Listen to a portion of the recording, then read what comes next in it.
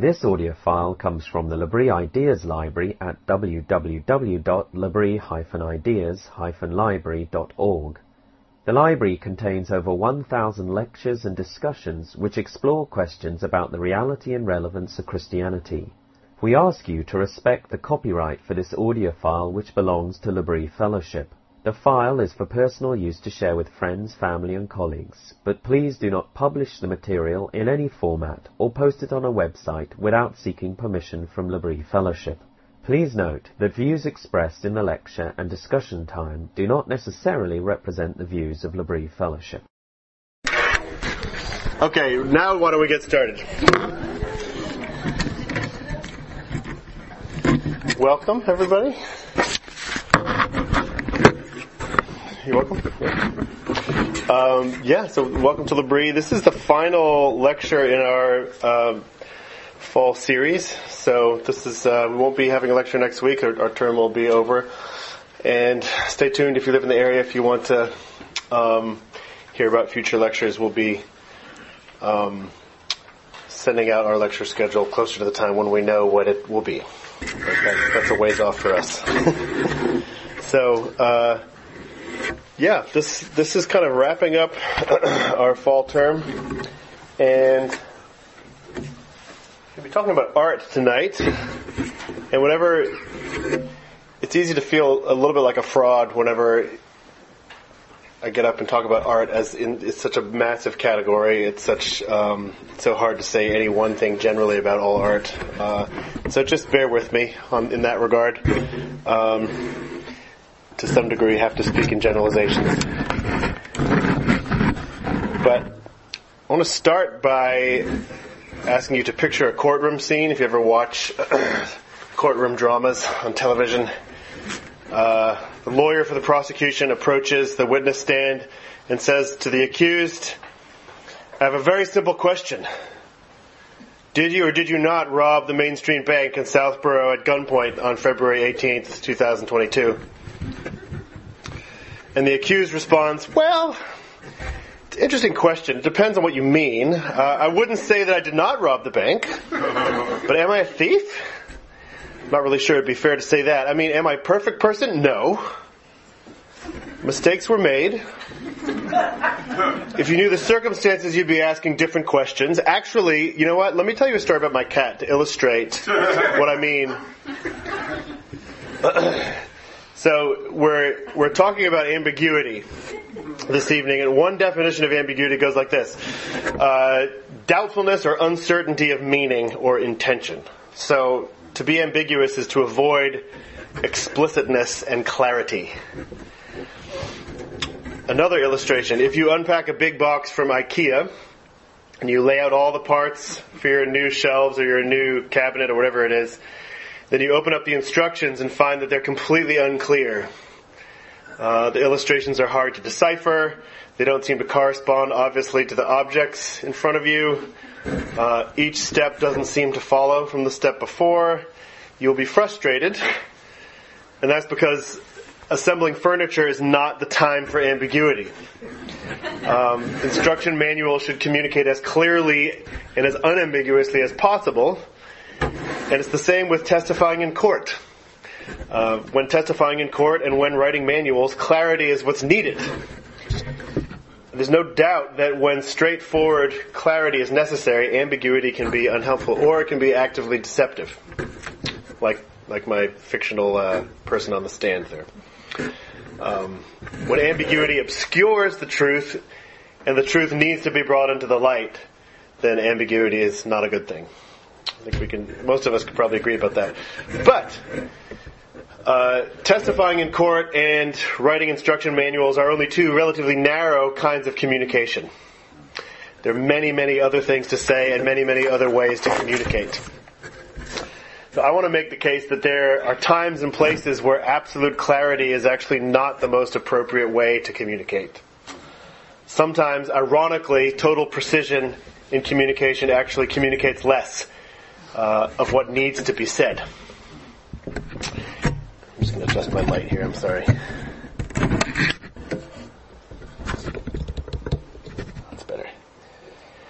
And the reason for this is that there are complexities and mysteries and difficulties as well as joys in real life that cannot be adequately addressed with the kind of communication we find in an instruction manual. It's too complex, it's too rich, it's too mysterious. The world and the lives we live in the world are complicated. And our response to the world can be emotionally complicated. And this is normal. And this is why I think the arts are so important. The art can actually say things that cannot be said in other ways. Art can handle complexity with sensitivity in a way that does justice to the way things really are in the world. So tonight I'm talking basically about how ambiguity is a good thing, or can be a good thing, and a productive thing for artists, for people that write songs, write poems, people that paint, people that make films, write stories. I'm talking very generally, just the arts. So forgive me. Specifically, I want to reflect on the ways in which ambiguity can make art hospitable to an audience. And I'll explain what I mean by hospitality as we go, but this may be a little counterintuitive to people because very often when we approach, say you walk into an art gallery and you find this piece hanging on the wall, totally ambiguous, hospitality is not the thing that comes to mind. You feel like maybe the opposite, maybe the door is being slammed in your face. But I want to just explore this idea a little bit more, and you don't have to agree with me about that at all. So, as an outline, it's really two main parts. What do art, hospitality, and ambiguity have to do with each other? That's the main section. And then just some examples of what I would call productive ambiguity. Not all ambiguity is good. I mean, I think we've already established that. But we can. These are just a few kind of examples that I've thought of by artists that I happen to appreciate. And we'll get into that a little later. Before we start digging into this, I'm just going to make a note, really just make a comment and then pass it by, on some of the reasons why people view ambiguity with some suspicion. And this is something that I think some Christians particularly, but probably it's not just a Christian issue. It's probably a lot of people view ambiguity in art with some suspicion. These are really the reasons why I was interested to do this talk. But for the sake of time, we're just going to basically name them and pass by. So, first of all, one attitude is that when art is viewed primarily as a means of entertainment, ambiguity is not valued. So ambiguity demands a kind of engagement which is asking too much from someone who just wants to passively consume, films or whatever. A more ambiguous, enigmatic work of art can get the response, what? Whatever. So the whatever response is like, I don't get it.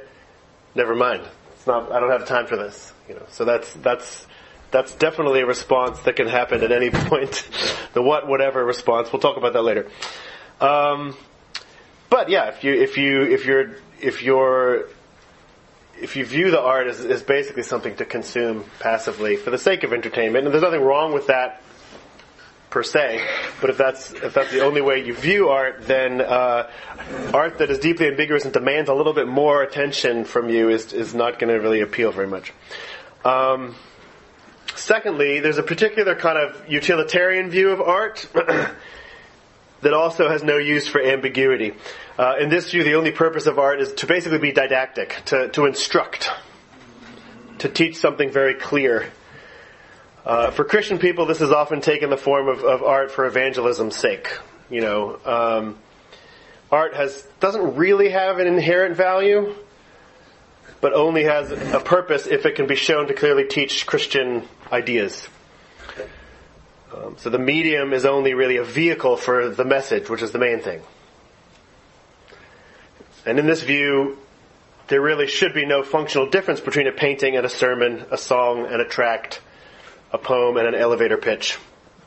And so all those particular crafts, poetry, songwriting, painting, are simply a means to an end, and they don't have much value in themselves. And I would say this is a utilitarian view. In other words, art is only good if it has a very specific use and it's didactic use. In other words, it needs to be teaching you, instructing something. And again, for art to have some sort of didactic role is not necessarily a bad thing, but if that's all that art ever is, and if by didactic we mean it communicates with absolute clarity exactly what you're supposed to think, then that maybe is more of a problem. So within this view, ambiguity also has no place, because being clear and communicating with absolute clarity is really the goal.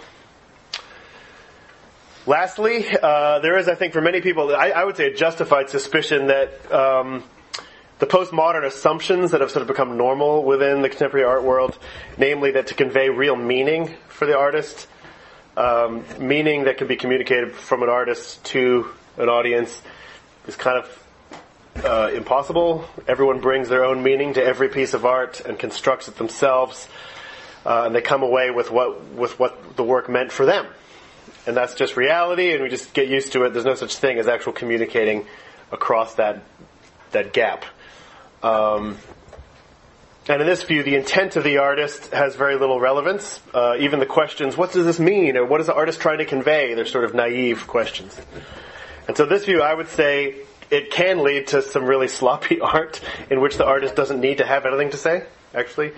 Obscurity is assumed to be a sign of sophistication. And confusion is not treated as a potential problem. So, I don't blame people for being suspicious of this aspect of postmodernism. I am. But the kind of ambiguity that I'm talking about is really referring to, it's an ambiguity in which meaning actually really still matters. Rather than saying the world is meaningless, art should just be obscure and it doesn't matter, there's no communication possible, I want to say the world is complex, so some art should be ambiguous in the way it communicates. So that's all I want to say about those. This lecture is really an attempt to ease some of those suspicions. Maybe not the last one so much, but the other ones. And talk about the legitimate place for ambiguity in art. So, what do art and ambiguity have to do with each other? So when I say a work of art is hospitable to us when it is ambiguous, I'm speaking metaphorically. And the metaphor is like this. I'll try to take some time to paint a picture for you here. When someone offers you hospitality under normal circumstances, they open a literal door and welcome you into a space where you, to some degree, are expected to receive things, but also to engage with your host. It's not good hospitality to tell a guest what they are expected to say and think. To hand them a script for the evening's conversation. Unless, which is something we do here sometimes, unless the dinner theater is actually part of the agreed evening.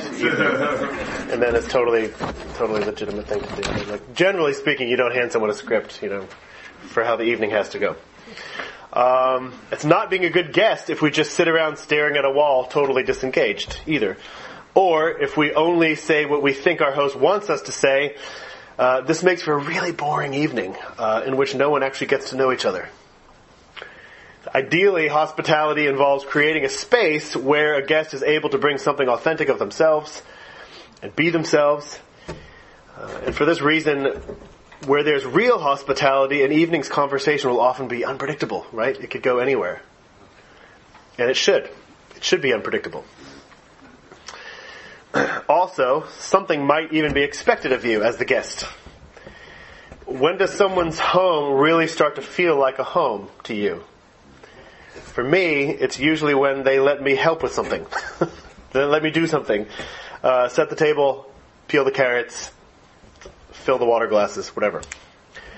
This work is not a failure of good hosting. It's actually a way of making someone feel like they're a part of what's happening here. Like they actually belong in your home. You're entrusted with something, and that's important. So the guest is participating in the production of something, not just in the consumption of something.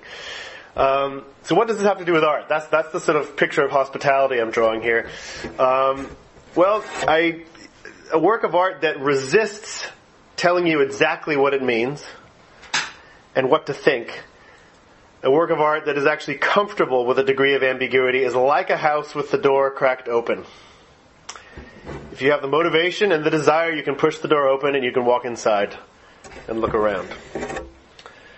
So when an artist is ambiguous in their art, they are welcoming you into the creative space that they inhabit, I think, and inviting you to form some of your own impressions. So they're expecting something of you, and just like a good host, this has a dignifying effect on the guest. We're being respected and treated as a thinking being, as someone with a perspective.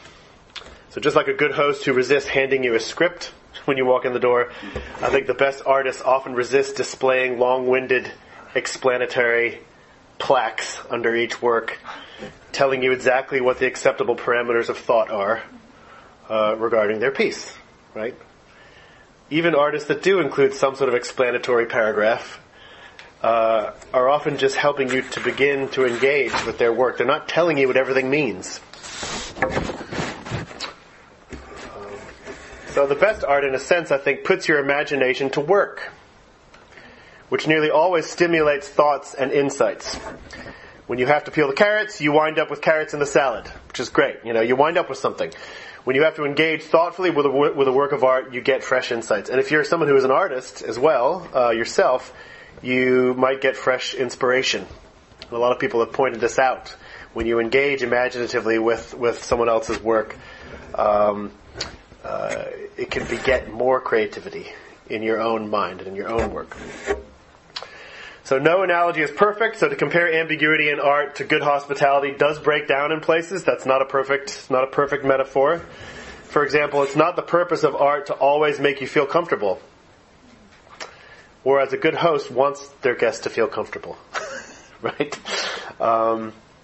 As we look at a painting or read a poem, we might actually be in need of some disturbing. And this is part of the prophetic role that artists can play and are supposed to play, to disturb the audience to some degree. But my point is not that art should always put us at ease, but rather ambiguity in art leaves room for the audience to enter a space and give the imagination something to do. It's like hospitality in that way.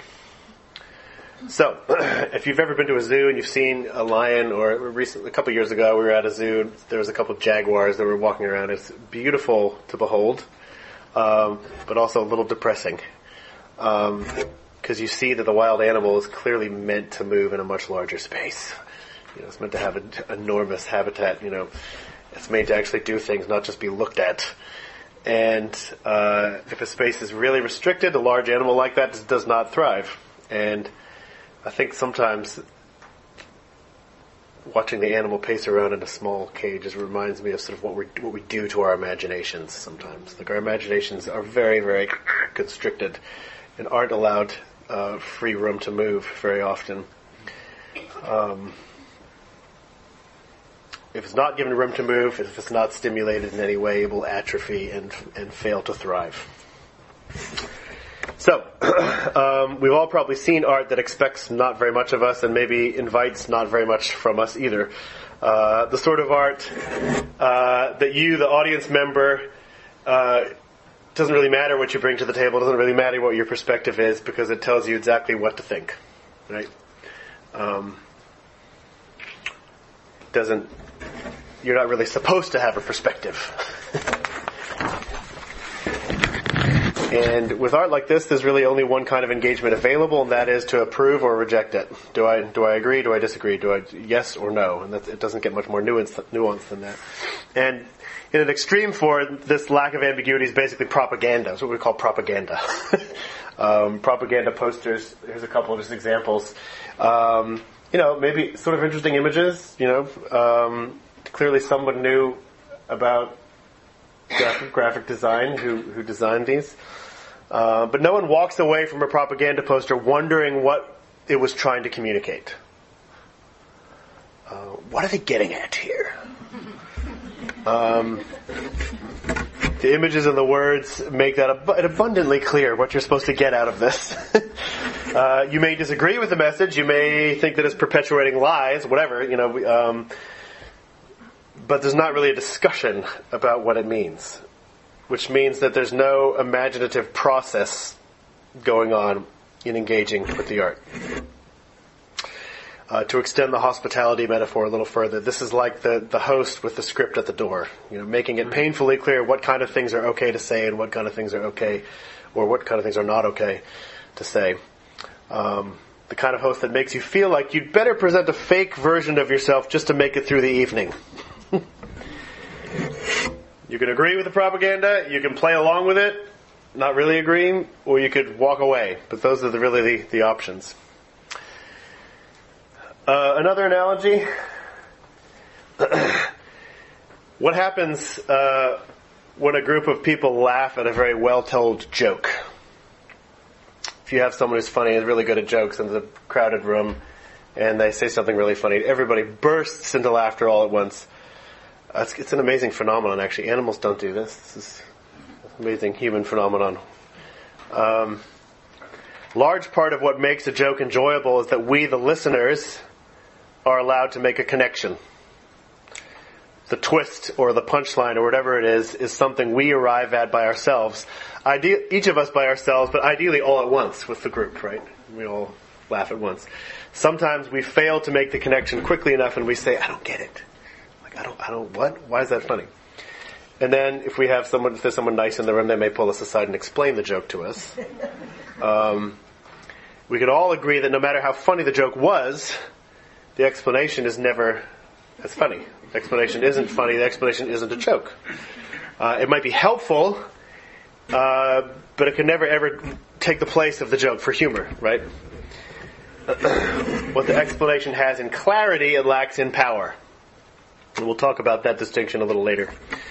When we get a joke, we've made a connection ourselves. We've participated in the twist ourselves, which people talk about humor as being perceiving incongruity. Suddenly there's something incongruous and we see it in a new way and ha ha ha ha, It's a pretty deep mystery actually, but anyway, but we've been allowed to make that connection ourselves. And I think there's something analogous here with art. Art that does not allow the imagination of the audience to make connections.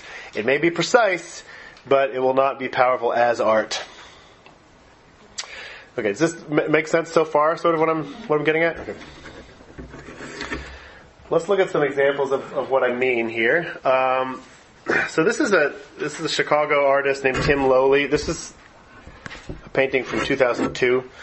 And it's called Carry Me. And it's actually a portrait of the artist's daughter, Tama, who is severely disabled. And this is when she was young. She's much older now, I think. But she's being held by 6 women. And we'll look at this in different angles in a minute. But I wish I could make the image a little bigger. But what do we make of this image? To me, it's just, the first thing that happens is just a bunch of questions come to mind. And I think it's a type of piece that invites those questions, and that's maybe the place to start, is to allow yourself to ask a lot of questions about what the artist is doing here. What are these 6 women doing with this girl? The obvious question. Who are they looking at? You? Are they looking at you, the viewer? They're looking up. Are they looking at God? Do their expressions betray anything? What is their attitude towards whoever they're looking at? What do you feel under their gaze? You can see, when you look at different angles, you see different people's faces and their expressions. This is the entire painting flipped over.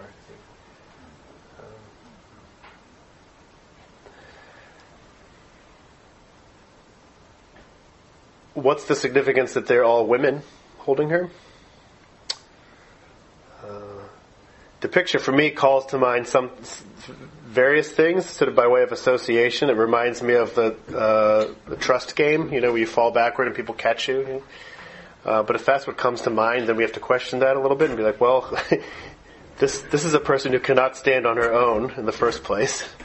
How much more trust she must need, and yet there's no choice here for her. She's no choice but to trust. And it's not a game.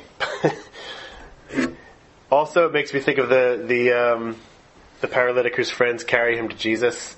And is this what the title "Carry Me" is hinting at, maybe? Is there faith in the expressions of these women? They seem to be offering Tema up, right? Offering her up in some way. But there's a note of challenge in each of their expressions.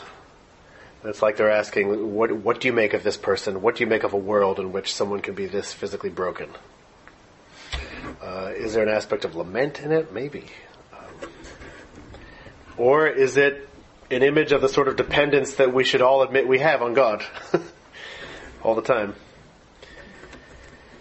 So, is there one absolutely clear message that the artist is conveying to us? Obviously not. Right? I've just asked about 15 questions, none of which are easy to answer. So, should it be more clear? Is total clarity what is called for?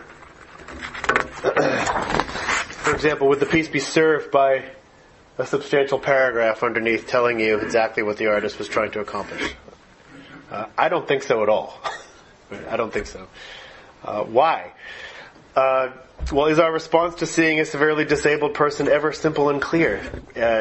If you yourself have struggled with disabilities in one way or another, is that ever simple and clear? No. There's a way in which the ambiguity of the image is appropriate and truthful to reality.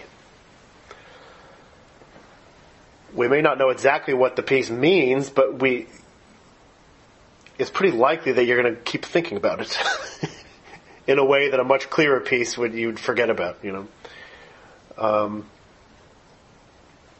It's maybe intrigued you, it's maybe disturbed you, whatever. But it demands a deep and not a superficial engagement. So I hope you can see that this piece, it's not that this piece is incomplete. It's not that the artist is hiding the truth and being deceptive. Neither is the artist unconcerned with meaning in art. It's not just being obscure, but it's complex. It's not smooth, it's thorny. It's a thorny thing that the artist is doing. The meaning or meanings that are there have to be arrived at by the viewer, and they have to be worked for. And it's a kind of meaning, I think, unique to the medium. It's communicating something that cannot be summarized in a few sentences. It's a visual image. It's a painting. It communicates differently and does more to us than even a really articulate essay on disabilities could communicate. It communicates something in a very different way. So for all these reasons, I would say this piece is productively ambiguous. We come away not knowing exactly what it's saying, but it actually it's stimulated something in us. And it's encouraged us to engage more deeply, maybe more in a more nuanced way.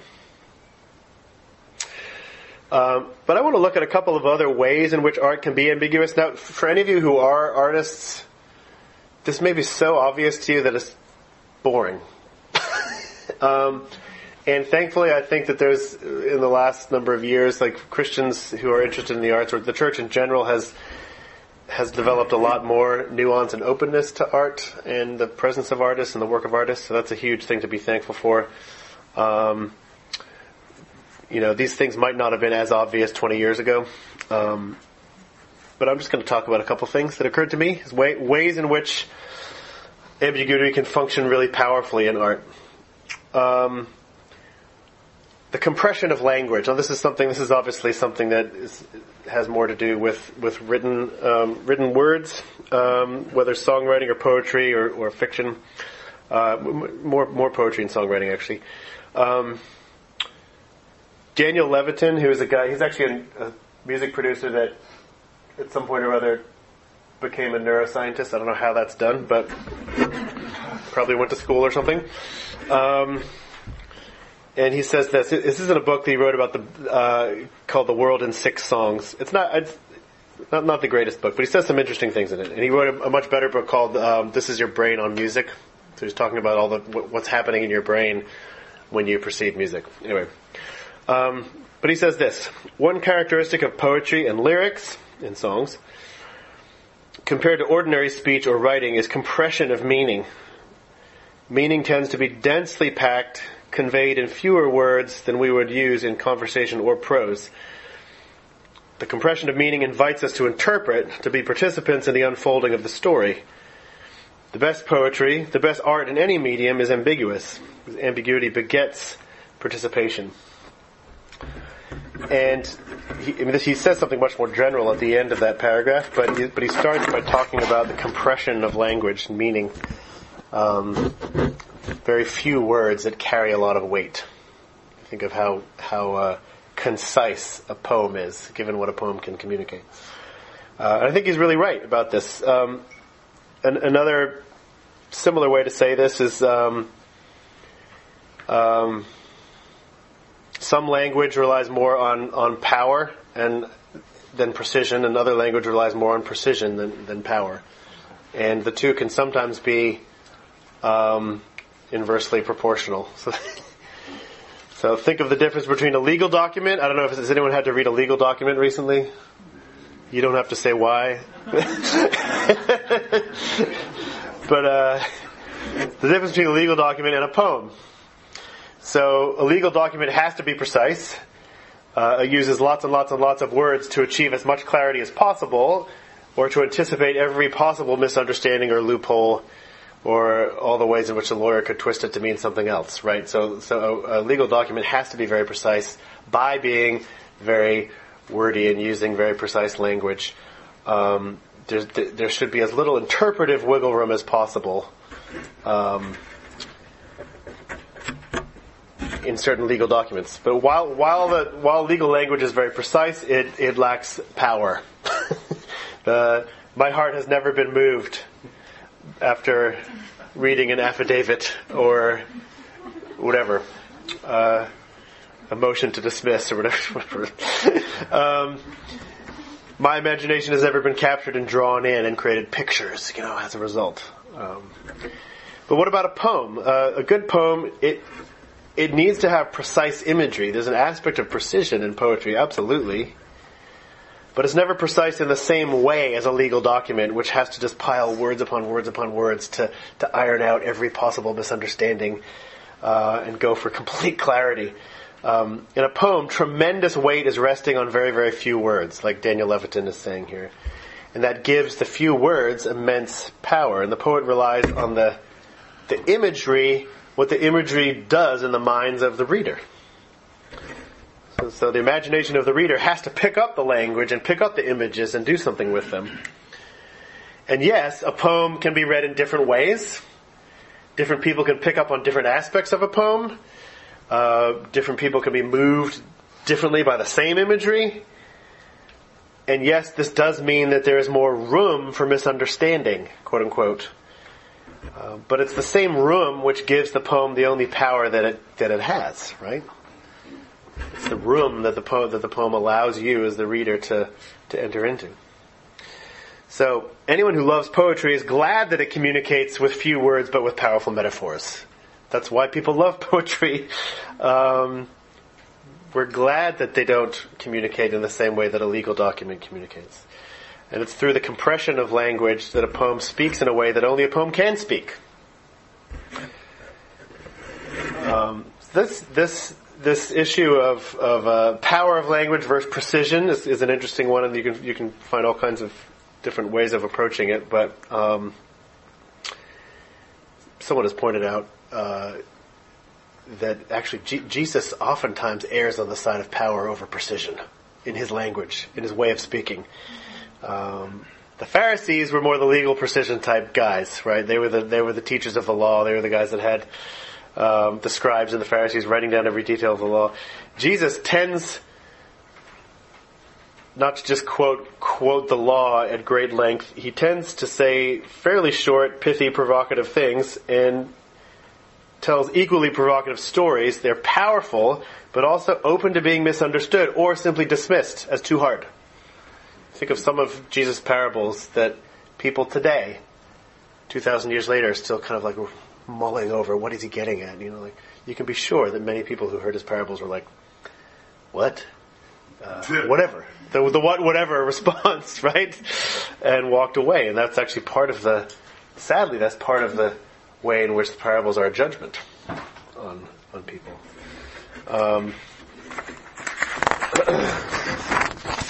We'll talk more about Jesus' parables in a little bit. What are some other ways in which art can be ambiguous? I think understatement, good old-fashioned understatement.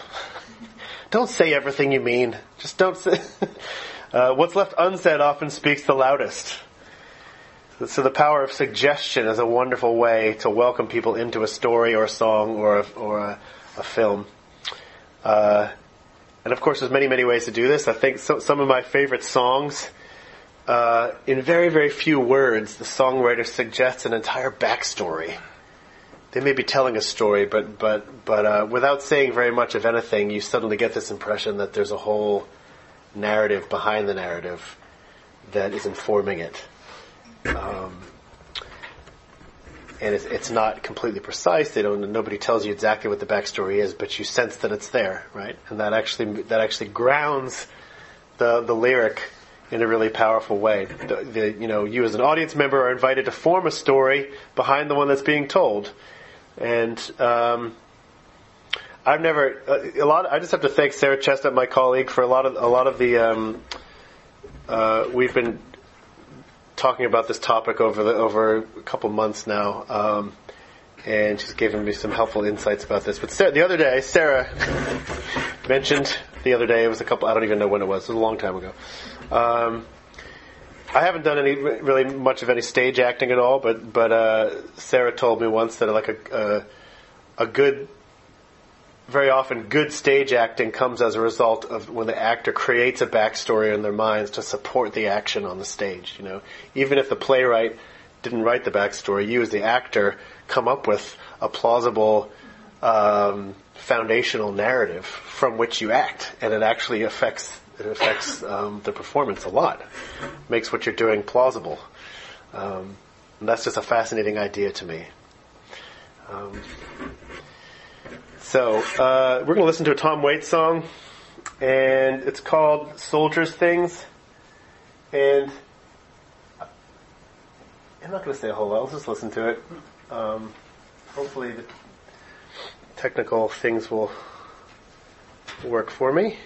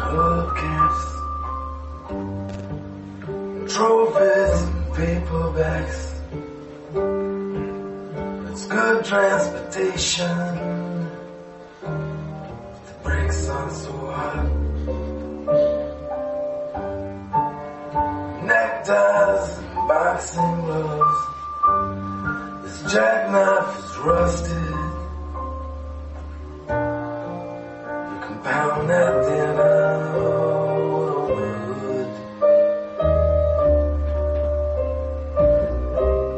A tinker tailor, a soldier's things. His rifle, his boots, full of rocks. Oh, and this one is for bravery.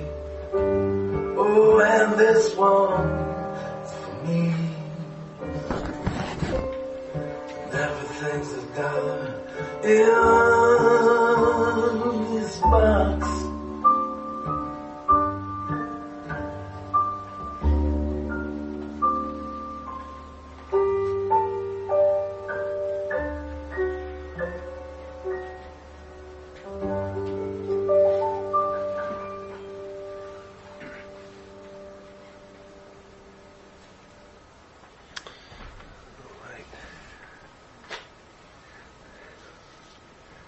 Kind of a weird song, right?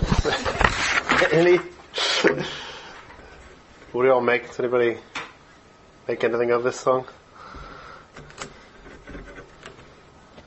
No pressure. I'm doing this a lot. Yeah, Linda. Yeah. Yeah. Yeah. Yeah. Yeah. To me, it sounds like a garage sale, getting, having to get rid of a bunch of stuff that this man owned, whoever this guy was, and you're not told who the soldier was. You're not even told who the narrator is. What's the voice in the song? You don't really know. But I think there's a vague impression that it's a family member, it's a child, or maybe a spouse, maybe the wife of this soldier who's obviously gone, and it's just getting rid of a lifetime worth of things, right? So you think of what's implied and not stated about a backstory, and it's literally, the song is literally just a list of objects, pretty much. With a couple of, the chorus or the refrain that's repeated twice. The soldier's things, his rifle, his boots full of rocks. This one's for bravery. It's like a little box of medals, right? This one's for bravery. And then the person, whoever they are, sees something that they want to keep, right? Oh, this one's for me, actually. I'm going to hold on to this one, right? And then everything's $1 in the box. Right, it's really, it's quite sad. But think of how compressed the language is, and think of how little is actually said about. He doesn't tell us to be sad at any point. He doesn't. But you connect sort of emotionally with the story, even though you can't fill in all the blanks and you can't clarify exactly what everything means. But you're. I feel like I'm there. Walking along in someone's driveway at a table, looking at a bunch of junk, like, what's that, and yet all that stuff means something.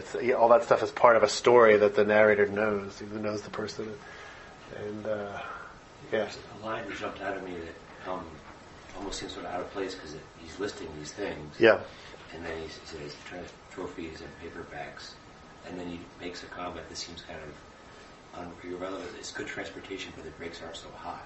Yeah. But I was thinking, it's almost like your thesis, you're referring to the paperbacks. The paperbacks are good transportation for your brain. Okay, yeah. Mm-hmm. I don't know. Yeah. But the brakes aren't so hot. Meaning that take you places maybe you don't want to. That's funny. I hadn't thought of that as corresponding to the I think they're literally trying to sell the car, too. Yeah. The car's junk, there's a junk. Yeah. But that's like you're saying, it's sort of like your heart of your thesis, the ambiguity. You could take it in different ways, yeah. Exactly. So it's ambiguous. Well, yeah. Well, that's the whole point of me playing the song for you this evening, yes. It's ambiguous, but it could transport you somewhere. Right. It's not obscure in the sense that there's no meaning, and that it's not as if Tom Waits is just trying to be confusing for us. He's telling us a coherent, and I think because it's ambiguous, and he's not saying there was an old woman whose husband died in war and selling all the stuff in the driveway, and it's sad, no, he's very particular. Like every line is a particular object you can pick up and hold, but he's telling a story through it somehow, and he's doing it really masterfully. The other line that I find especially, or the image, I guess, that I find especially ambiguous is boots full of rocks. Yeah. And I don't know why. Yeah. Because some things are obviously reminiscent of war. The song is Soldiers' Things, and he obviously fought in the war or some war, and he's got things that like medals for bravery and a rifle and boots, and then there's other stuff which is just like his civilian life after coming back. Like, oh, maybe he was part of a boxing club, or maybe he had a necktie for when he went out, whatever. It's just like, yeah. I thought the whole thing and everything's $1 in this box. It's so sad to me because it's a whole life. You see this picture of a whole life, and it costs, you can buy it for $1. Yeah. Gillian Welch is another singer that I think is just really a genius at like saying a lot while saying very, very little. We're not going to listen to the song right now just for the sake of time, but there's this wonderful song, just one example of many for her. This song is called No One Knows My Name, and it's sort of somewhat autobiographical. She was adopted as an infant, and so never knew her biological mother or father. And she was happily adopted. Grew up in a good home. But she talks about this experience of not knowing your name in a sense, because you don't really know where you came from. You don't know what your original mother would have called you. You don't know any of these things. And how in the last verse she says that, but actually it's an interesting song because she talks about, but I have a name written in the sky. There's this sort of idea that even if I'm, this orphan that nobody knows, as a human being, I still have significance that's somehow written in the sky. She doesn't talk about God directly, but it's quite suggestive of that. And then the last verse, she says this: now and then there's a lonesome feeling on my mind. On a crowded street, I see a stranger's face that looks like me. Now and then there's a lonesome feeling on my mind, and then that just moves on. And it's like it's one of those interesting moments where you're like, wow, that is a lot in that line. If you think about what someone who's adopted, who never knew any blood relative at all, mother, father, siblings, cousins, nothing. It had never occurred to me before hearing that line that like seeing someone that looks like you would be a really weird experience and a strange experience and a lonesome experience. Anyway, she could have taken many, many more words to say that, and it wouldn't have been as good. I'm going to play another song. I want to talk just a little bit about juxtapositions that can be jarring, and I'm thinking mostly as a musician here. And I usually don't like to give trigger warnings before I do. There's a lot of trigger warnings in the world, and this song's a little rough, and I'll explain ahead of time just a little bit about what it is, so that it doesn't take you off guard. But the voice. This is a Randy Newman song. It's called "Sail Away." It's one of the, Randy Newman is known for his Pixar movies, music, and then he has this sort of darker side, which is his solo album career. Going back to, like Short People Got No Reason to Live, like way back in the day, and then a lot of other songs that have been misinterpreted over the years. Anyway, the voice, this is Sail Away. The voice in this song is that of a slave trader who's trying to convince an African person to climb on board the ship and come to America. Come to America. It's going to be great. Randy Newman is not suggesting in any way that this is how Africans came to colonial America. He knows that. He knows there's no persuasion involved. But there's this horrifying kind of ironic twist in the song. The narrator is trying to sell America to a person who will be for sale in America when they arrive. And that's kind of this like jarring thing that he's doing in the song. That's my warning, and we'll listen to it now, and then we can talk about it afterwards.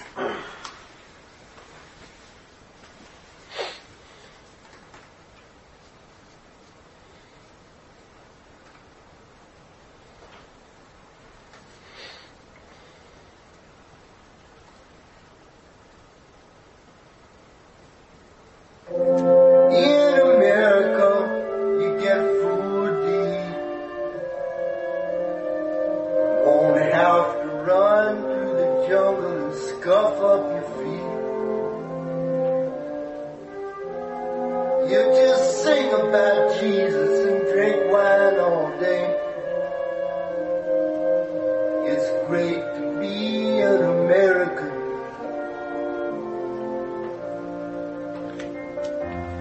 Ain't no lion or tiger, ain't no mama snake. Just a sweet watermelon in the buckwheat cake. Everybody is as happy as a man can be. Climb aboard, little walk, sail away with me. Sail away. Sail away. We will cross the mighty ocean in the Charleston Bay. Sail away. Sail away. We will cross the mighty ocean in the Charleston Bay.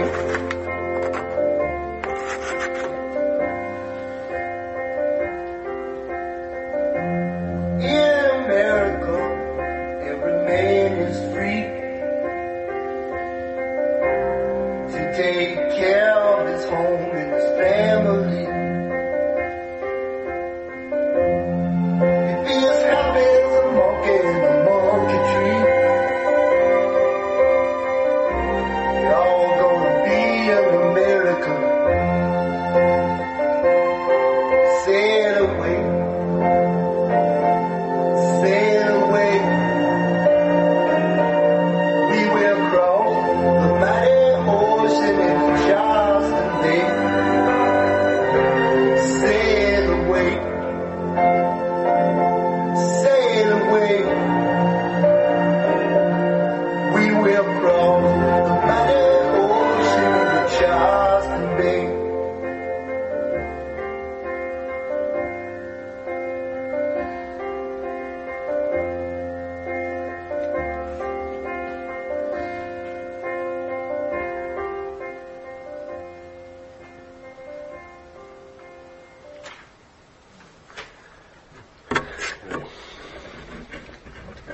I'm not going to argue that every song needs to do what Randy Newman is doing in this song.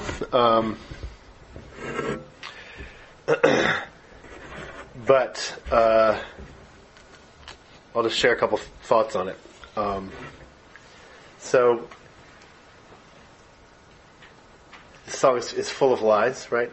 These are lies. We know they're lies. To me, the most horrible lie is every man is free to take care of his home and his family. It's kind of like this, precisely what it was not,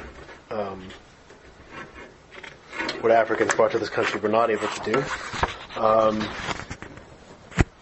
The slave trader tempts this person with the very stereotypes that await them in the new world. That's something that Randy Newman has talked about. He said this in an interview. It's about a recruiter out there in the jungle recruiting for the slave trade with basketballs and watermelons and all kinds of offensive things. But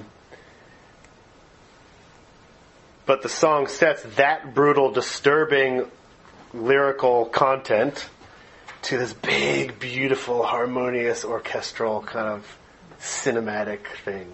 the big strings coming in. And this is the kind of juxtaposition I'm talking about. The Randy Newman is really, really good at this kind of thing. The music is sweet and consonant. There's not a lot of tension musically going on at all. Big, pretty chords. While his lyrics are just brutal and thorny and painful to listen to. And then meanwhile, his vocal performance displays almost zero emotion at all. He's just talking, basically. It's what Randy Newman usually does. It's just kind of like, blah, blah, blah, blah, blah, blah. He just kind of mumbles through the song. And this is a lot of incongruity. If you think about what's going on in the song. If you didn't listen to the words at all, you could just be like, yeah, pretty song, But if you actually like sort of try to get at what's going on, there's a lot of incongruous things happening at once. Shouldn't there be more horribly dissonant music to match the horribly dissonant words? Maybe. But the dissonance that Randy Newman chooses is between the music and the words. So rather than having the music be as sort of harsh and nasty as the words, he sets up this really, I think, dramatic tension between the words and the music. So Bob Edwards, the NPR personality, was interviewing Randy Newman a number of years ago, and he asked him this question, like, why did you write such a beautiful song about such a horrible subject?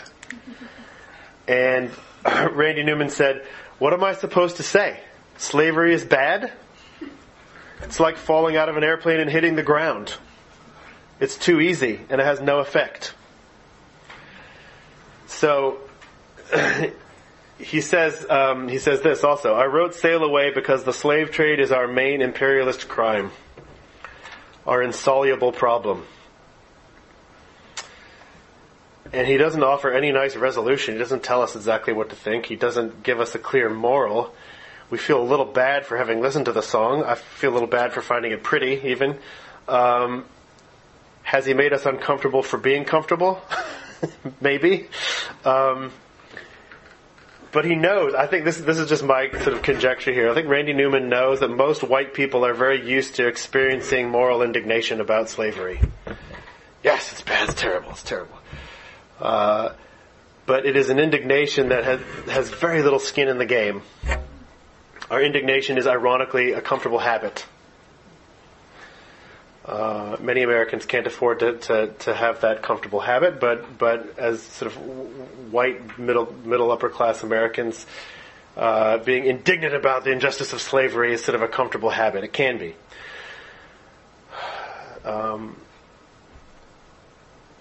Something we may voice once or twice at a party to just make sure everyone knows that we're woke enough to be taken seriously. How do you disturb people like that? How do you disturb people like me that are used to being indignant? One way is to give us a completely absurdly disturbing fictional scenario like this to just shock us back into something like an appropriate hatred of slavery. Just the slavery was just horrific nonsense, and this makes it look like horrific nonsense for the first time in a while. For me, you're like, oh yeah, it's really, really horrific. So, as Christians, I think we should want to experience whatever glimpse we can get of God's righteous anger. God's anger at injustice should be our anger at injustice too. And so I think that's an aspect of what Randy Newman is trying to do here. But is it absolutely? He doesn't attempt to explain it. There's no final chorus where he says, "And this is what I meant. This is why I chose to write the song the way I did." He's just trying to get people's attention with something that we're sort of used to feeling bad about, but not actually reflecting on very deeply. Okay. Another aspect of another way in which work can be ambiguous is just through layers of meaning. Very often, a work can mean many, many things all at once. And this is not foreign to Scripture at all. we're going to talk about one of Jesus' parables here, because Jesus is a master at telling a story that has multiple layers and multiple meanings functioning all at once. And that actually requires quite a lot of engagement to get to actually come to grips with what he's saying. Jesus' parables, I think, welcome people in by demanding that they actually engage. When Jesus says, those who have ears, let them hear, he's challenging people, I think, to go home and stew on his parables. Go home and try to have ears to hear about what I was saying. So ironically, I think some of Jesus' most powerful parables are most hospitable to people after Jesus sends them away, because they're stories that stick in your head and you keep on reflecting on them and thinking about them. But you only get something out of them if you engage them pretty seriously. So, this is the Good Samaritan parable. This is maybe a silly thing to do, but I'm actually not going to read the whole thing right now. I am going to leave it on the screen though.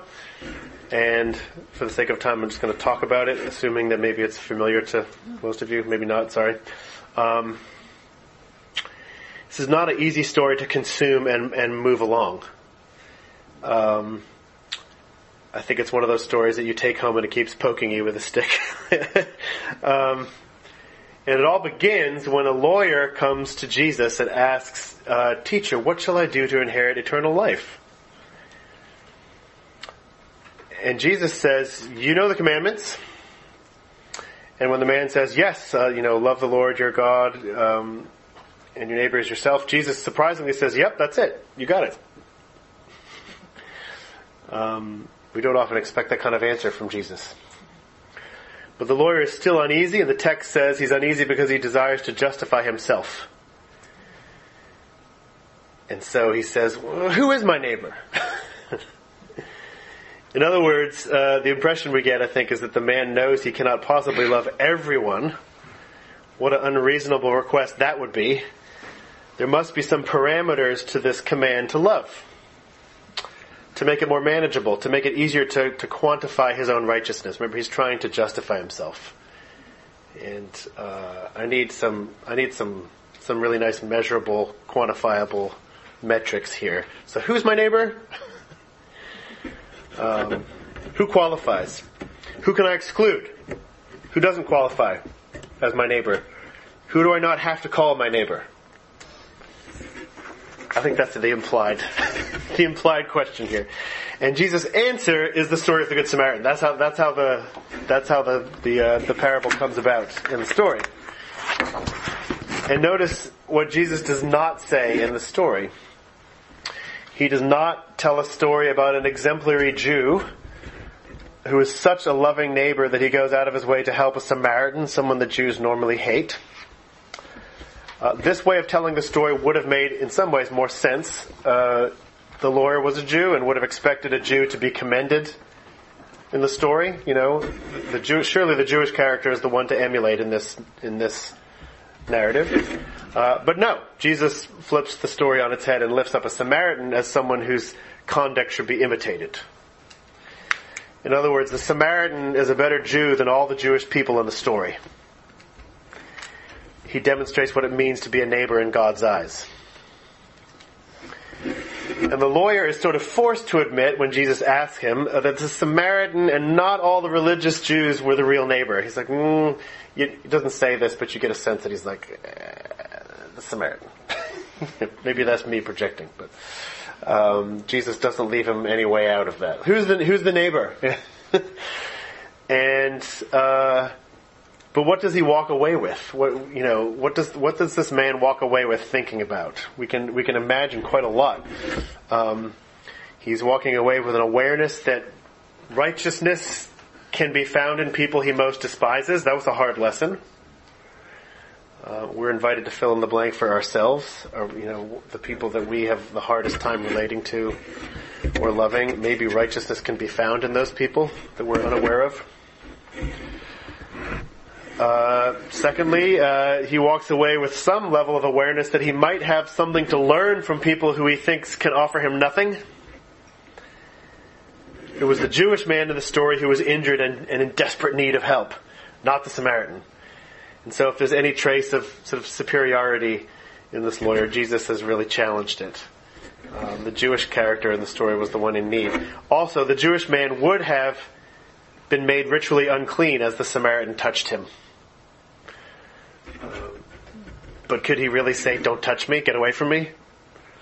He was in no position to do that. He needed to be touched. He needed to be helped. And so there's another whole layer in this, a subversive little dig at these very rigid purity laws that I think were the source of false righteousness, self-righteousness. I think that this man would have come away with an awareness that it was really hard for him to acknowledge anything good about a Samaritan. His own hatred and prejudice were probably revealed to him a bit in this moment. We tend to only notice the grip that sin has on us when we try to resist it. When we try to shake free and we ask ourselves, why is it so hard? Like, well, it's hard because you've never tried to resist it before. And I think this man saw that in himself. He comes away, I think, with a conviction that to be a neighbor means to drop everything and abandon all your plans and try to meet the very costly needs of someone else, even if it's this person that you hate. And then lastly, the lawyer, I think, learned that if this is the standard for what God means by loving my neighbor, I cannot possibly justify myself before God.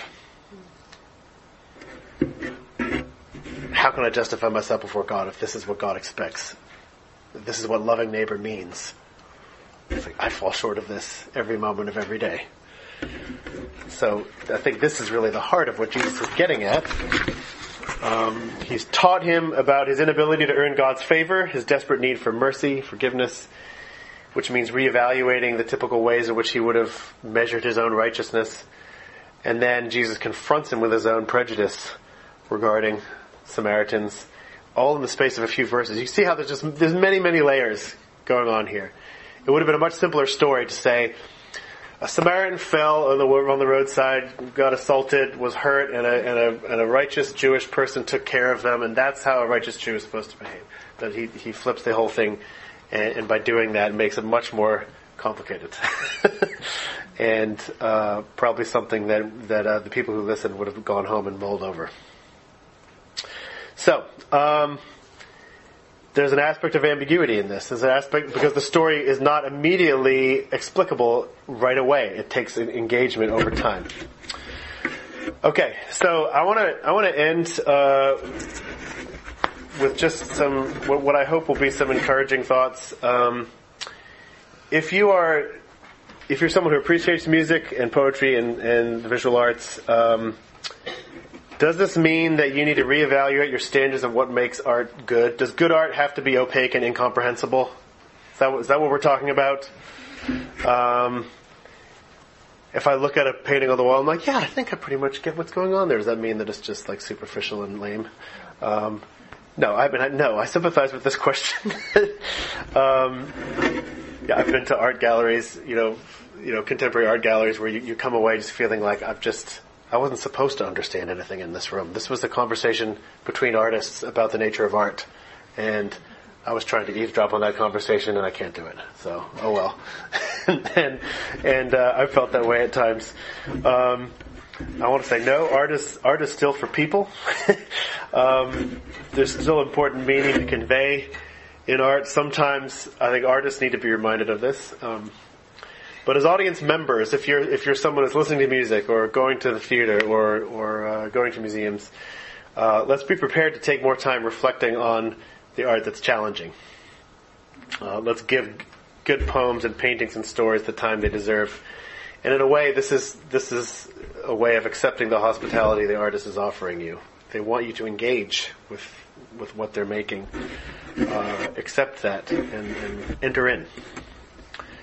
This may mean resisting the temptation to have an immediate opinion. A lot of us love to have an opinion really fast. Sometimes we feel as Christians we're supposed to have an opinion really fast. Because we need to have an opinion really fast, otherwise we don't know if we're allowed to enjoy it or not. And we don't want to enjoy it by accident, so we have to have a really firm understanding of it right away. So that I would say we maybe need to practice being able to reflect and speak about art without using phrases like "I like" or "I don't like." At least not at first. I mean, we can have our views of things, but like sometimes we need to engage without immediately evaluating in order to understand. Because the quicker you evaluate a work of art, very often that's the quicker you stop actually thinking about it. You can categorize it as something that's over there now. But engage and hold off on the evaluation for a little while. Usually that's a productive way to approach something you don't fully understand. Not all art is heavily conceptual. A lot of the things I've said tonight, like how does that apply to a beautiful landscape painting? Well, it doesn't as much, honestly. And that's fair enough. It's still okay to love a painting because it's beautiful and it doesn't have some weird, dark, multi-layered, incomprehensible aspect to it. That's just fine. There's different kinds of art and there's different expectations that we have of different kinds of art depending on the purpose and the context. If you're an artist and you feel you have something to communicate through your art, does this mean that your job is to sort of add ambiguity, like the last ingredient in a recipe? Nope, that's not what we're talking about. It's not something you overlay on top of something that's basically clear to you, and you're just going to try to sort of arbitrarily make whatever, sprinkle the ambiguity on top. Really, this kind of assumes that that all artists have an absolutely clear message in their mind about what their art is doing, and then they go about intentionally obscuring it to make it sort of more edgy or challenging. And this is really, I think this is kind of a false image of the work of the artist, at least for most artists. Often making art as a way of exploring ideas through the process of engaging with the medium, whether it's the paint or the words, the chords, the melodies. Artists do not start with a blueprint of meaning and then simply build it and execute it. Very often it's meaning that emerges from working with the medium. Form emerges from pushing and pulling at the clay. And this is a good thing. This is part of the exploration that art making is. And Genesis doesn't say this, but you wonder whether God played with the dirt for a while before he made a person, It doesn't say. Maybe what is this stuff like? I've certainly found this to be the case in songwriting. You just kind of like, you get into a process of working with chords and melodies and everything, and it's not as if I'm just executing a plan that I already had in my head. I'm discovering what needs to be said, right? And so within that model of art making, ambiguity sprinkled on top doesn't make any sense. You're actually the whole process of what is one of exploring and trying to find the meaning. Again, the conversation that Sarah and I had after this conference. We went to a conference in Vermont earlier this fall, and had a long drive on the way home, and so we were talking about ambiguity. It's a great car conversation, ambiguity. But basically just, maybe especially for Christians, the goal isn't ambiguity. The goal is truthfulness and honesty. Truthfulness about the world as it is, which is ambiguous sometimes. Truthfulness, is our work true to life? Does it ring true? Does it come from the same world that everyone else is actually living in? Is it emotionally honest? If we aim for that sort of truthfulness, our work will be as ambiguous as it needs to be. There's no way around the fact that when we strive for this kind of truthfulness in art making, that reflects the complexities of life, that reflects the fallenness of the world, it will call us to take risks. And whenever the people of God are called to take risks, they're called to trust God. So this is an aspect of what I think it's really important in art making. Trusting God is really actually just foundational way we're supposed to relate to God in every aspect of life all the time, no matter what. But when we engage with art, whether we're an artist or someone that's viewing art, it's an opportunity like any other to relinquish some of our control and to trust the Lord. And I just want to end with a series of questions for your reflection. What would it mean like? What would it look like to trust God in our art making in that way? Really, it's just questions. I think first and foremost, do we trust that God is the primary audience for all of life, including our art? And that it's really only His evaluation of us that ultimately carries weight? And if we belong to Christ, that evaluation is good? Can this, if we're really convicted of this, if this is what we believe, can that help us to be less anxious about other people's evaluation of our art?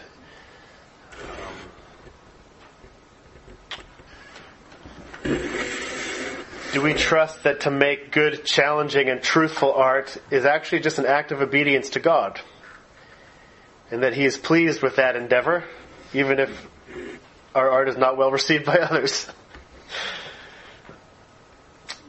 Can we trust God to use us even as we produce open-ended and ambiguous work, which is work that is at risk of being misunderstood? Do we trust God as we contemplate being misunderstood? You can learn a lot from Jesus Himself in that. Trusting God when He knows He's being misunderstood in a way that we can hardly fathom, I think. But what do I mean by that? Do I believe that God's Spirit really is at work in people such that I do not need to spell out exactly what every aspect of my song means? Do I trust God enough to allow other people to bring their own perceptions to my work? Can I be free from the need to control and curate everybody else's interpretations? This takes trust. This takes a lot of trust in God to put something out there. Can God actually turn what I consider room for misunderstanding into the room that is hospitable to other people? So can we trust Him with our work as we release it to whatever public there is? Whoever, if anyone's paying attention to our work, that's great. But as we release it to them, can we trust Him that He'll do something, that it's significant, that it means something, even if people look at it and say, what? Whatever. So these are all ways in which I think we can trust God within this conversation. And that's where I'm going to end. But there's obviously a lot more to say, and there's quite a few rabbit trails in terms of discussion or clarification that I chose not to include in the lecture because it would have been way too long. But if in the discussion time there's anything you all want to raise, what about this? You didn't mention this. Feel free. At this point, anybody's welcome to leave who wants to leave. Please feel free to duck out, but you're welcome to also stay if you want to be part of the conversation.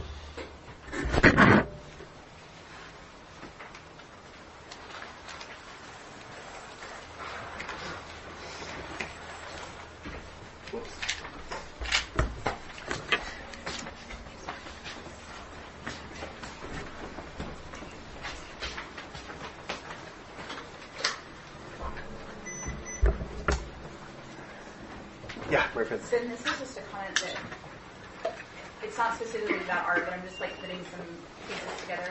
Kind of that last bit that you said, I can't remember how you phrased it, but the idea of can we trust God even when we're not understood, fully understood, or our work isn't fully understood, or I don't remember exactly how you phrased it, but it's just, I'm just linking that the students and I had a discussion at lunch today about authenticity. Mm-hmm. And the role of authenticity and sort of how far do we go as far as feeling like we need to both discover and understand our authentic selves and also sort of live our lives from that place as far as how we make choices in relationship or community or vocational path or whatever, something being authentic to us or inauthentic to us. And so anyway, sorry, I'm just thinking out loud here, just making connections, but I just appreciate this idea of like, is that even possible? Like, not only is it possible, but like, should it be the thing that, like, to be sort of fully understood by ourselves or others, like that, like, is it even worth that being a goal in and of itself, right? Yeah. Because in some ways, if that's really a goal or that's something we're targeting, we're actually minimizing what it means to be human, and we're minimizing what it means to be made in the image of God. And one of the ways that we image God is by being creators, right? Because He is a creator too. And and I just appreciate what you said about, like, for Christians especially, kind of the goal in art being honesty and truth. So not necessarily perfect clarity or whatever, but so anyway, sorry, I'm just like putting pieces together with our discussion we had earlier today. Yeah, thank you. Yeah. I think that I was trying to come away with different things, different ways of saying that are maybe clearer, but it's not as if, like, clarity is a great enemy. It's more like being overly simplistic about reality in a way that is not truthful. Yeah, So, like, sometimes it's possible to be pretty clear, and if that's what we're supposed to do, we should be. Sometimes it's like always err on the side of being ambiguous. It's just. I mean, I guess my point is that there's just certain issues that our art should be engaging with that just aren't well served by very, very simple explanations and statements and images and whatever it is. Kathy. Have you read any of the work of Flannery O'Connor? Yes, yeah. I think she fits into this lecture pretty good in terms of her. Yeah. She takes what you were talking about, jarring. Yes. And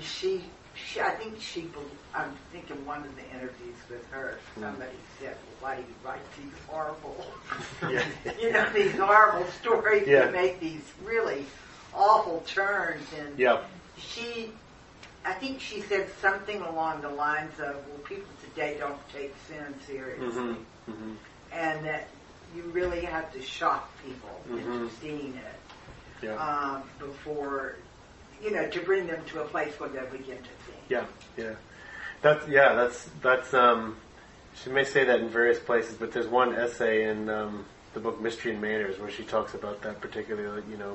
When someone's deaf, you have to speak loudly. Yeah. And she's a Roman Catholic, writing, but in the American South, so not a lot of Catholics down there at the time. Right. She really felt the culture had become desensitized to evil. Calls good bad, bad good. It has no sense anymore. Yeah. And so she's going out of her way to portray these sort of shockingly grotesque kind of characters that, in a way, to kind of shock people into recognizing evil as an ugly thing again. Right. Have you read Revelation? Yes. That's her best short story. I think it's one of her best. Yeah. I highly recommend Flannery O'Connor's short stories. There's a copy of her complete short stories over there. I have 2 of those. Yeah. I bought one and then I forgot that I bought it. Well, now you have one to lend to a friend. It's good. Right. But she's written a lot of actually really helpful things on that very. Her stories all demand real engagement. Unless you're just kind of reading them really superficially and you're like, or just like, there's the absurdity and they're oftentimes funny in a kind of a twisted way, and then you could engage with them on a superficial level there too. But almost always she is setting up a very sort of dark, sad and twisted kind of scenario in order to make a very, very brief and fleeting kind of glimmer of hope, which she calls grace, breaking, like mystery, essentially, that kind of like flashes into the story and it's gone. And it's that sort of moment of insight that for her, it's kind of the reason why she sets up the stories the way that she does, I think. That's interesting the way you put that. I like that. Yeah. that little flicker of grace. Yeah. In the midst of. But it means a lot because of the setting. Even just a little glimmer is really powerful. Thanks. Sarah, yeah, thank you. I think this is sort of a question about the creative process, and I guess I'm thinking of, I think some of the best advice I've had in terms of editing poems, and sort of asking the question of, like, is this poem finished?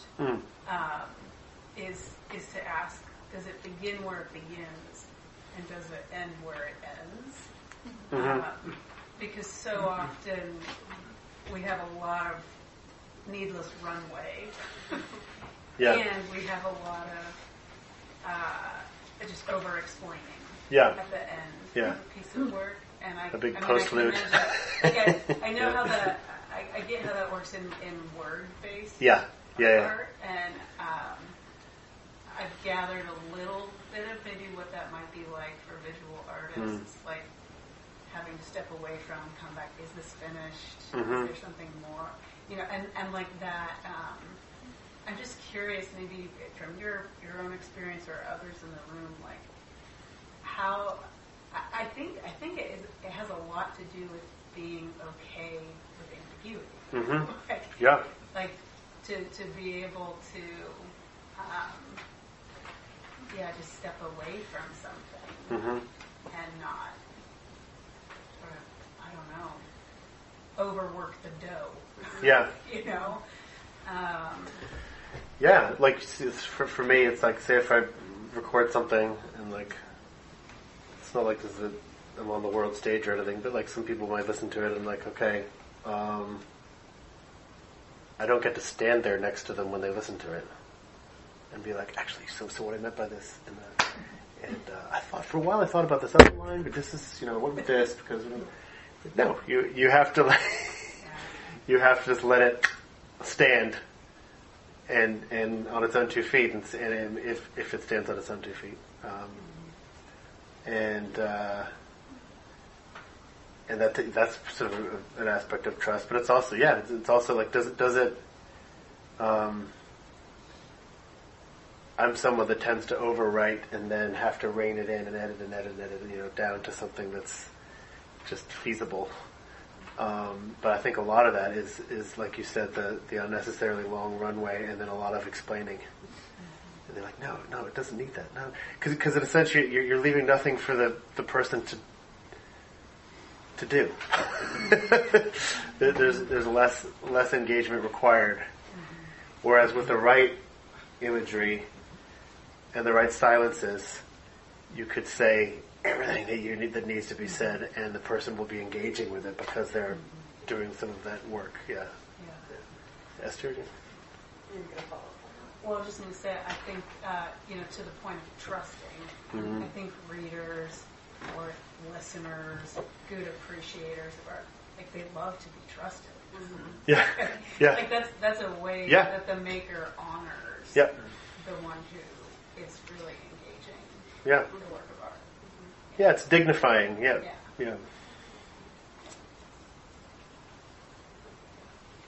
Esther, do you have a comment? I've just been thinking about the word ambiguity because it can tend to make you think they're like unclear or I think you kind of made this set up this juxtaposition between power and precision. And like as a writer, I'm actually always looking for precision, but precision, like precision of language, economy of language. Yeah. But that creates a room. Yeah. Like I like that image a lot because, like you said, like a legal document leaves no room for misunderstanding. It leaves no room at all. Like it's not a room. It's not making a room. It's a wall. Yeah, because it can't allow for that. That's the whole point. That's what lawyers are for, is to find the cracks in the wall. But yeah, I think I don't know. I'm just trying to think of like other words that might be helpful because I'm having a bit of trouble with the word ambiguity. Not with how you defined it, but I think just to say that generally might be troubling. And I think going back to connecting with what Sarah said, one of the things like in fiction, what you talk about is like how much resolution do you give to a story? Yeah. And talking about open-endedness, and so asking like where does it end where it ends? Yeah. Or is there like an opening there? I think that's a helpful way for me to think about it. There was another piece, but I forgot what it was. Can I respond to one part of that? I totally I know what you mean by the. I didn't want to give this impression, but I also didn't know how best to articulate it. But just, it's not that a legal document is precise and a poem is imprecise. Right. There's a precision. There's a different kind of precision taking place. It's not the kind of precision that writes 20 pages to make sure there's no possible misunderstanding. Right. That's one kind of precision. Whereas the precision in a poem is a precision of imagery. It's supposed to call your mind specific things, but as you engage with a metaphor in a poem, it gives you something to latch onto that ends up opening up a space, right, in which people can experience it differently. And that's not a lack of clarity. The distinction isn't between precision and vagueness or something like that. I mean, that would be a totally misunderstanding what. Yeah, and that's why I think the hospitality metaphor is so helpful, because it is about making space. If you don't have any walls, then you don't have a space in which to be. Yeah. You're just kind of vaguely existing somewhere. But there also has to be space to just like filled in. Right. I don't know, like stuffed full of pillows or something. Sounds kind of nice. But. There's no room for it. Linda, do you have something? Yeah. I was thinking when you were speaking, and also I read too, and I'm a campus administrator at my job who was a videographer, and we used to go back and forth. We used to always be like, I don't like Christian films, but they're so, like, God's not dead, so specific. It feeds you, like, the storyline and the problem. And we used to wrestle with that. Like, I like clarity and, like, want to know. And then, so I kind of wonder, as my perception of salvation changed and I didn't feel like I was on Jesus' marketing team anymore, like, that I believe, like, the Holy Spirit can work through conversations with people and there can be some things left to the imagination. I wonder if certain perceptions of salvation, Arminian versus Calvinistic, or would find this more palatable. And like my curiosity would be like maybe somebody who's more of a Calvinistic leaning would find something that's a little bit more like ambiguous as opposed to somebody who's like Arminian who thinks there can be like I don't know, like, I'm not sure, and I don't want to make that judgment necessarily. Like maybe there's another angle that I'm not seeing, but so as my perceptions changed on salvation, I found that I became more open to ambiguity. It's interesting, yeah. Because I trusted the Holy Spirit to work in this situation. Yeah, that's an interesting. Any responses? That's an interesting question. Yeah. Anybody have any thoughts about that?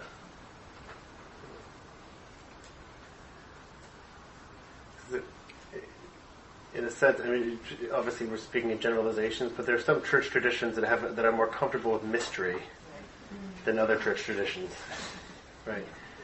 And but mystery can mean different things. I mean, like there's this is just sort of a tangent, but it's just sort of fascinating to me that all of the early heresies in the church are basically a refusal to accept mystery. They're trying to simplify something that, or trying to make something more rational that is intrinsically mysterious. Like Jesus is fully God, fully a human being at the same time. This is real, and this is something that the early Arian heresy just like refused to accept. The reverse could be said about the church and their judgment of the heresies too, though. Because now, like, the heresies would fly, What do you mean? Well, I mean, the church was that explicit about what they were saying about divinity and humanity. Mm-hmm. And there are all these little tangents on what each one was saying about his inner nature, and yet the church was so explicit about what they were saying that they didn't tolerate any ambiguity about, what you know what I mean? There was a reciprocity happening both ways in a sense. Well, yeah, I mean, there's, I guess one could argue particularly later that there's some hair splitting, but in general, the earliest creeds basically are trying to say, no, they're very precise language. They're intentionally not ambiguous, but what they're trying to do is be precise in order to protect a mystery. So that Jesus is fully God and fully human being. That means he is not a creation. He's of the same substance. There's all this language that sounds almost like a legal document, actually. But what it's doing is trying to say you can't make it easier to understand rationally by saying, he's not really God, he's just a person. Or, he's just God, he's not really a person. That makes more sense rationally, but that's not the truth. And so but the trouble is, the mystery is grounds for ambiguity, it could be said, What do you mean by that? Well, the reason you're ambiguous about, say, whatever, is that it's mysterious what you're talking about, And whoever has sense of that same nature, Yeah, I mean, I need to think more about that, about the relationship between ambiguity and communicating sort of mystery in the Christian faith, because the Bible talks about mystery in different ways. Sometimes a mystery is something that just hasn't been revealed yet, but it will one day be revealed. So that's the way that Paul uses the word.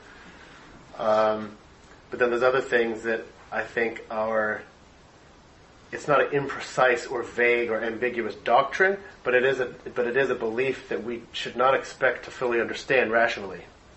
For instance, the Trinity or something like that, or the two natures of Christ. It's not vague and ambiguous. The belief is clear, but how that comes to be can't crack it with our minds, and that's what the mystery is. The doctrine itself isn't, in a sense, confusing. A child can understand that Jesus is God and he's a person, but the most experienced theologian will never understand exactly how that happens, how that is. I mean, I think that's where mystery it's a distinct thing. It's not just vagary. It's kind of a place we come up against and can't go much further in terms of explaining it. But we can worship God, we can accept it, and we can wonder at it and reflect on it forever. That's how I understand mystery in that context. But yeah, any other thoughts on that? What you say vibrates with me in the sense of when not so much the great early discussions of the early church, getting into the Nicene Creed, but much later, when you have people who now have a theological system for everything, and everything must fit into that system, and details must fit into that system, and all the ethical details fit into the system. Yeah. And if they don't, the whole system falls apart. That's right. And you lose everything. Yep. And that way, it becomes something socially, interpersonally abusive. And destructive. And exclusive. Mm-hmm. Yeah. Oh, yes, yeah. Mm-hmm. That's right. Smaller and smaller and tighter and tighter. Yeah. And then maybe the kind of thing you're referring to, Linda. One thing you're saying about... It's funny, throughout the lecture, you often seem to differentiate between ambiguous and vague, even though they can be very synonymous in a lot of literature, the two words, That's not what we're talking about at the moment,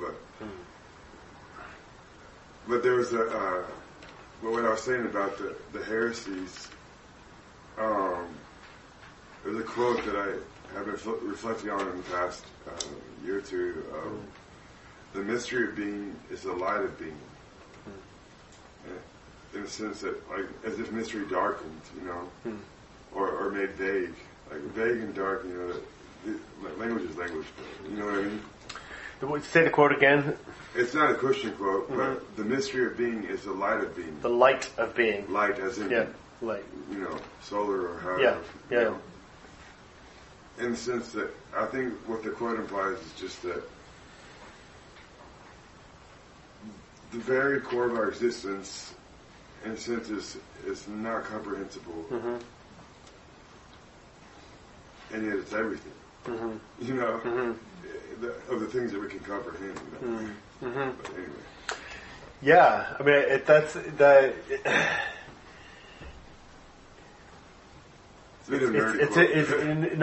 an interesting idea. I mean, there's a hymn that's we sometimes sing on Monday mornings here, but I'm trying to remember which hymn it is. I think it's "Crowned with Many Crowns." It's like a Wesley hymn. I know this one. Yeah, it's talking about the angels in heaven basically turning their eyes away from mysteries so bright. And it's this idea that, like, whoa, this is the Lord who died and defeated death and is a human being and is the Lord of the universe, and it's like too much for the angels to take. And it's a mystery, but it's bright. So it's not this image of mystery being shrouded in darkness and confusion, and it's actually just a glorious thing that we can't comprehend. But that actually sheds light on everything. And Chesterton, G.K. Chesterton, talks about that as his understanding of mystery is like, if you can allow for these central mysteries within the Christian faith, he talks about them, if you allow them that central darkness in the sense that you can't explain them, they actually, as a result, shed light on everything. They make it clear how you're supposed to live. They make it clear, you know. Shall we say the kingdom of heaven as if leavened, right? Yeah. You know. Yeah. I mean, there's just, I don't know. That's I'm kind of lost my train of thought there. But that would be sorry. Yeah. I had a question, but it might take us in a different direction. I don't know if anyone else had one thing. John, do you have it? I was going to take it in a different direction. Okay. Go ahead, Isaac. I was just curious if you could speak just a little bit about your experience as a musical artist in dealing with a frustration sometimes you hear artists talk about, which is, you know, trying to create something that or they created several things, and the audience is attracted to one that to you seems kind of simple and popular, but you have this other stuff you've worked on that you feel like has got so much more you're trying to communicate, but you can't get people interested in that. And I'll give you just a quick example. So you take it from the visual world, maybe you have an artist, a sculptor, who has found that people are really interested and love chainsaw carvings of animals, like the bears on the side of the road. And finds that they can sell those, and people, just the wow factor of this giant bear, or whatever animal they've carved. And yet they have all this abstract sculptural work back behind the barn that they've been working on, and they can't get anyone interested in. And that's the deepest love. Right. And I guess it's, you know, I feel like the hospitality, taking to the fact that there is this part of a lot of people, this wow factor, this childlike wow, is impressed with something that might be, by many artists, considered just content. Like these days, a lot of artists are asked to produce content. People just consume content, rather than something that might be more substantial. And just your personal experience with that. Yeah. Well, I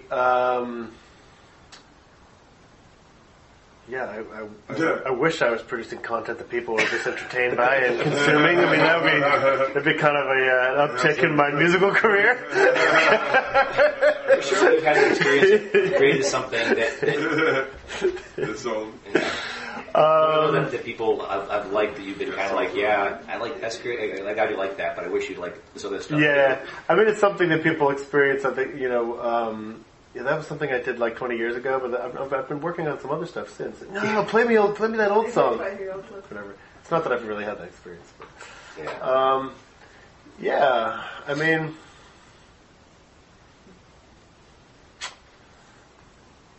I know exactly what you're talking about. I'm trying to think of an example in my own. I'm having a hard time thinking of an exact example, but in some ways. The challenge for me, this may be taking it in a different direction, but challenge for me is to. There's some stuff maybe that I'm working on that I want people to appreciate because it's so complex. I'm doing all this stuff, you know. Yeah. But actually, what would really be an accomplishment for me as someone who tends to go that way is to write something that's really simple but very, very well crafted, and that actually that I can say that was well crafted and it's accessible to somebody that's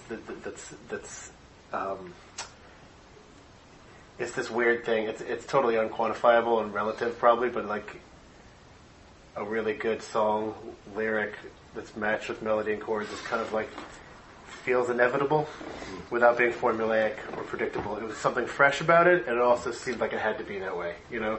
And some people write well that way, and some people try really hard to write something that's fresh, but it just seems gratuitous and complicated and this. Or people just write really, really formulaic stuff that you could predict 10 minutes before it happened, and you're just like, oh my gosh, I've heard this a million times. And so, but to try to write something that,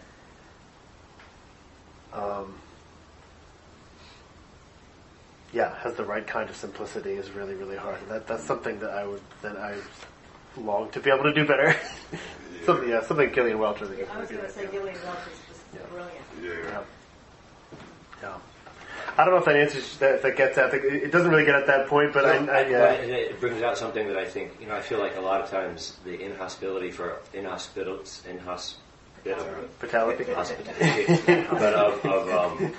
but some people feel, and when approaching an artist's work, or not feeling like they can get or understand it. Yeah. I think what you're talking about is sort of the problem on the artist world side of feeling that they're creating something only those who are educated, right? Who have the educated palate to understand. Sure. Yeah. Whereas that they're forgetting that like the wow of the childlike wonder of something. Yeah. Evoking that in somebody is just maybe is as hot, Yeah, but also to challenge to be somehow accessible to someone who's not already doesn't already have a master's in fine arts. But also challenge them in maybe a good way too, to expand them to something more than just entertainment. You know what I mean? Like something that has more substance. Somehow, also your great image of the imagination being like a caged animal, and like asking people of something somewhat, but also realizing that we've got this so much other stuff we've been watching, the content, this production that has created our imagination to be so. Cage. I'm just going to, Jonathan's been waiting for a minute, one of your bullet points at the end was just immediate opinion, and I think it kind of ties into what your name's Isaac, what he was saying. Mm-hmm. So I'm doing a Bible study with a small group on Psalms, and one of the exercises was to listen to a song, right?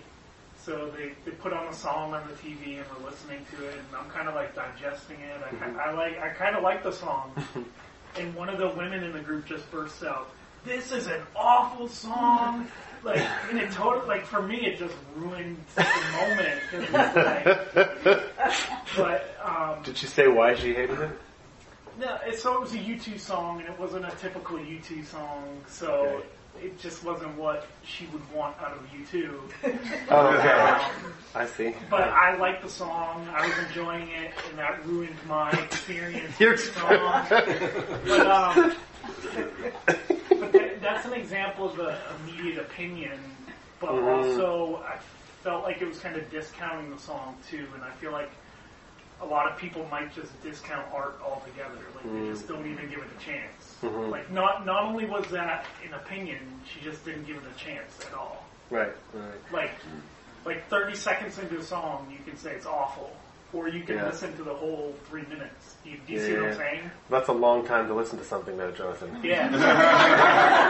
In this day and age, I think listening to a whole song is pretty impressive. I feel like a lot of people just discount art. Yeah, no, it's true. And I'm thinking of some of the music maybe that I think most highly of. That I'm like, wow, that's amazing.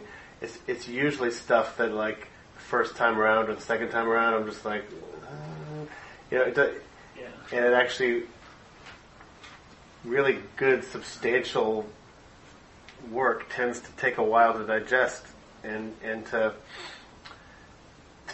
either feel like I have to come up with an evaluation of this or just to instinctively do it. I hate that. That's not the kind of thing that I like. Is to pull the plug way too early. Is to walk away from something that may have a lot to offer us. I think that's true. And even, just to even just categorize it and label it something means that to some degree we stop engaging, right? We do that to people.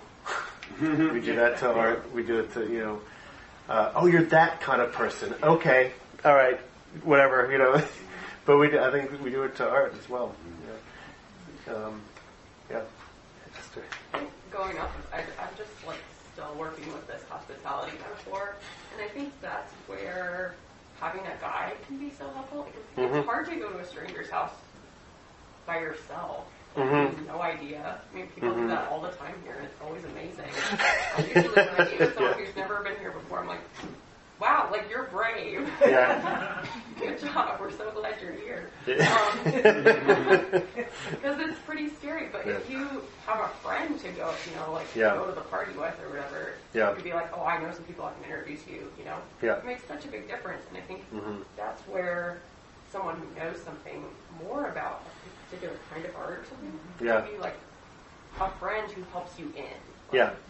Opens the door a little bit wider. Totally, yeah. To understanding.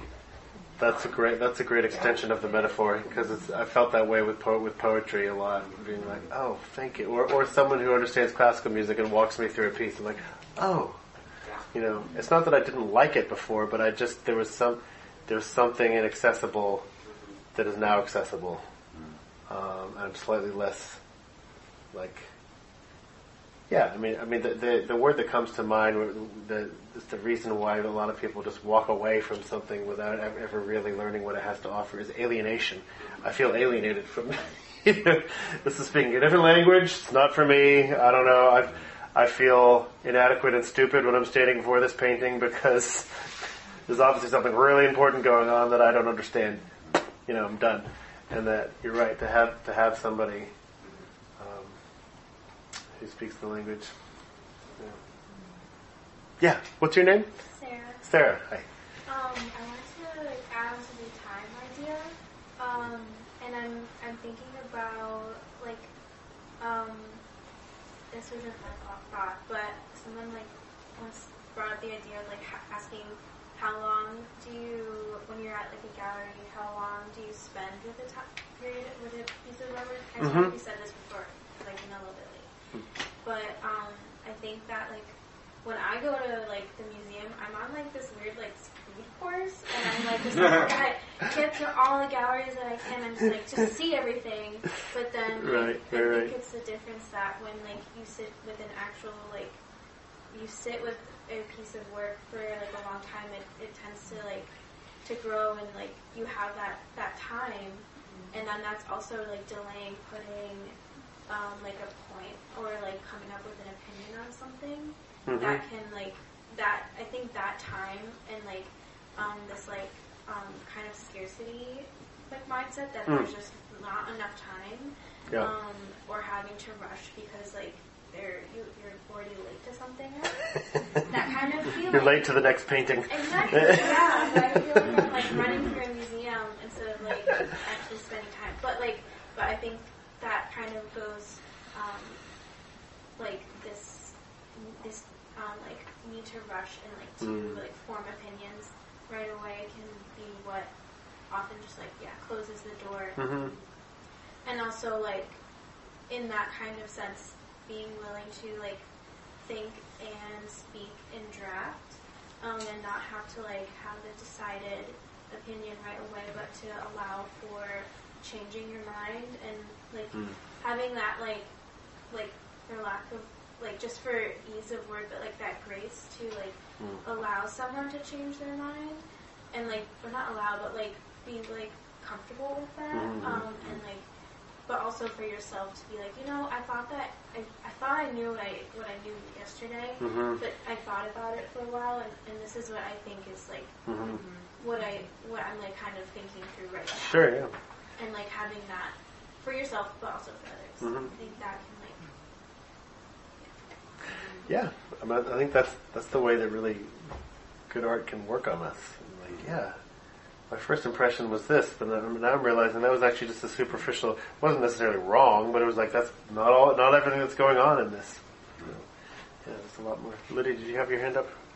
Oh, I was just going to go off of what Esther said and just said also when you're coming to like if it helps to have a friend or something first, like to come into a new environment, also to be willing to ask, like, to keep extending the metaphor, like, be willing to ask for help. Just have that humility to be like, oh, I don't get this, and that's okay, and maybe I need to, like, figure out someone who could help me understand it, or look for resources, or just have that openness to, like, it's not like a one or done, like, you have to understand it in that 30 seconds, like, like, even, like, that, like, standing in front of something for a certain amount of time, like, you could have to, you could still stand for something in a certain amount of time and just still not quite have the tools to grapple with it, and realizing, like, no, I need to get help to understand it a little more. Yeah, for sure. I had a sculpture teacher, forgive me, this is big, a sculpture teacher in contrast to what Esther was saying, who, his recommendation was, go to this big museum and walk until you see something that really moves you and leave. Like, there's no point in trying to go to every single gallery, Because even if you do, like, it's often oversaturation for your own good, Yeah, I can't handle an entire day at the MFA in Boston. It's like too much for me. I'm fried. It's better to go and look at a couple things. That's true. Yeah. Did someone else have a hand up here? Yeah, Dave. I was wondering if I could. There's this short Billy Collins poem. I was wondering if I could read, because when we were talking about friends, this was like one of the first poems I ever read when I was like first getting into poetry, and it's called An Introduction to Poetry. And Billy Collins is like one of the poet laureates of America, so he's like kind of like the Superman of poetry in America. He's very successful, and I feel like this is maybe was like one of his wrist slaps for some of his readers who were like demanding answers from a lot of his poetry. Oh, so yeah, okay. I didn't really know what to do with poetry because I was like, I didn't have answers for it, but if that's okay, I'd like to just read it. Okay, sure, yeah. I asked them to take a poem and hold it up to the light like a color slide, or press an ear against the tide. I say drop a mouse into a poem and watch him probe his way out, or walk inside the poem's room and feel the walls for a light switch.